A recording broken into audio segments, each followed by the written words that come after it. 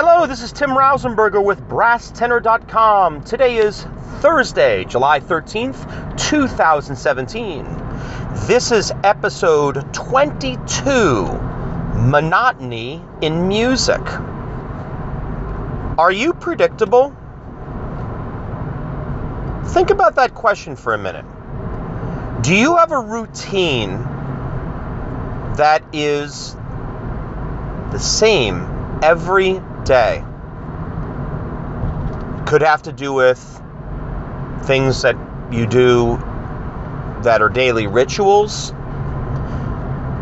Might be something as simple as a morning routine that you have before heading to work.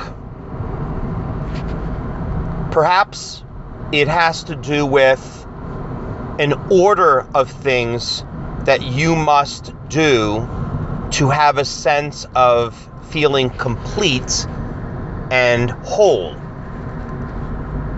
People that may have other conditions like OCD, they must go through these routines just because it's very difficult for them to function if they don't.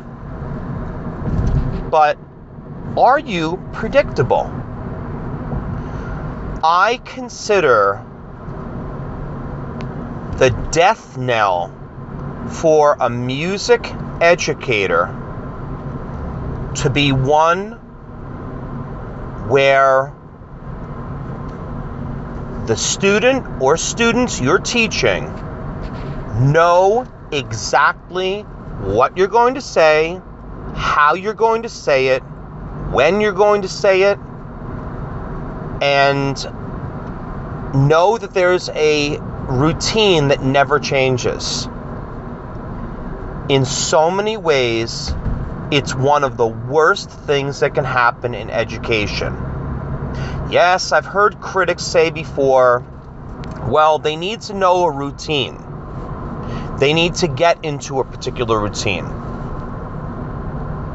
Take, for instance, a band rehearsal. It doesn't matter what age. It could be elementary, middle school, high school, college, what have you. Let's say you have a specific set of warm-ups. And these warm-ups are great warm-ups. You have ones that are done for blend, ones that are done for balance, ones for technique, ones for air support. Whatever the case may be, these are excellent warm-ups. And they're ones that are important to do every day. And perhaps for you, with your own particular training, these are ones that you might know that you need to do every single day to stay on top of the competition.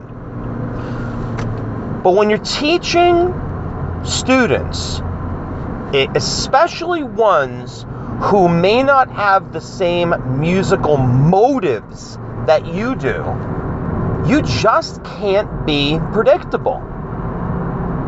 Because teachers that have this monotonous approach lose their students. You'll lose them musically, you'll lose them mentally, emotionally, you'll lose them in every way, shape, and form. So, how do you change? What can you do that's different? I'll throw out one idea for you. And I know that it's one that many people, particularly band directors, don't do. I know I've seen many choral directors do this before, but not so many in band. Try this. Have all the students sit somewhere else in the room. Mix them up completely. Let them sit by their friends. If you have a well-disciplined ensemble, this will not be an issue.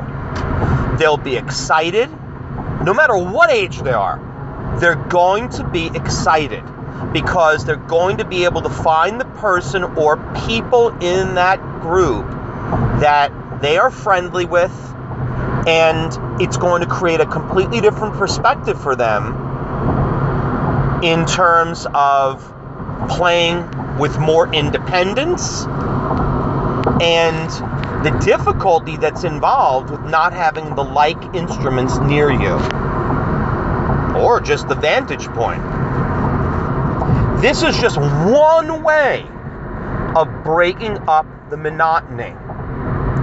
I challenge parents and teachers to find things different in lessons.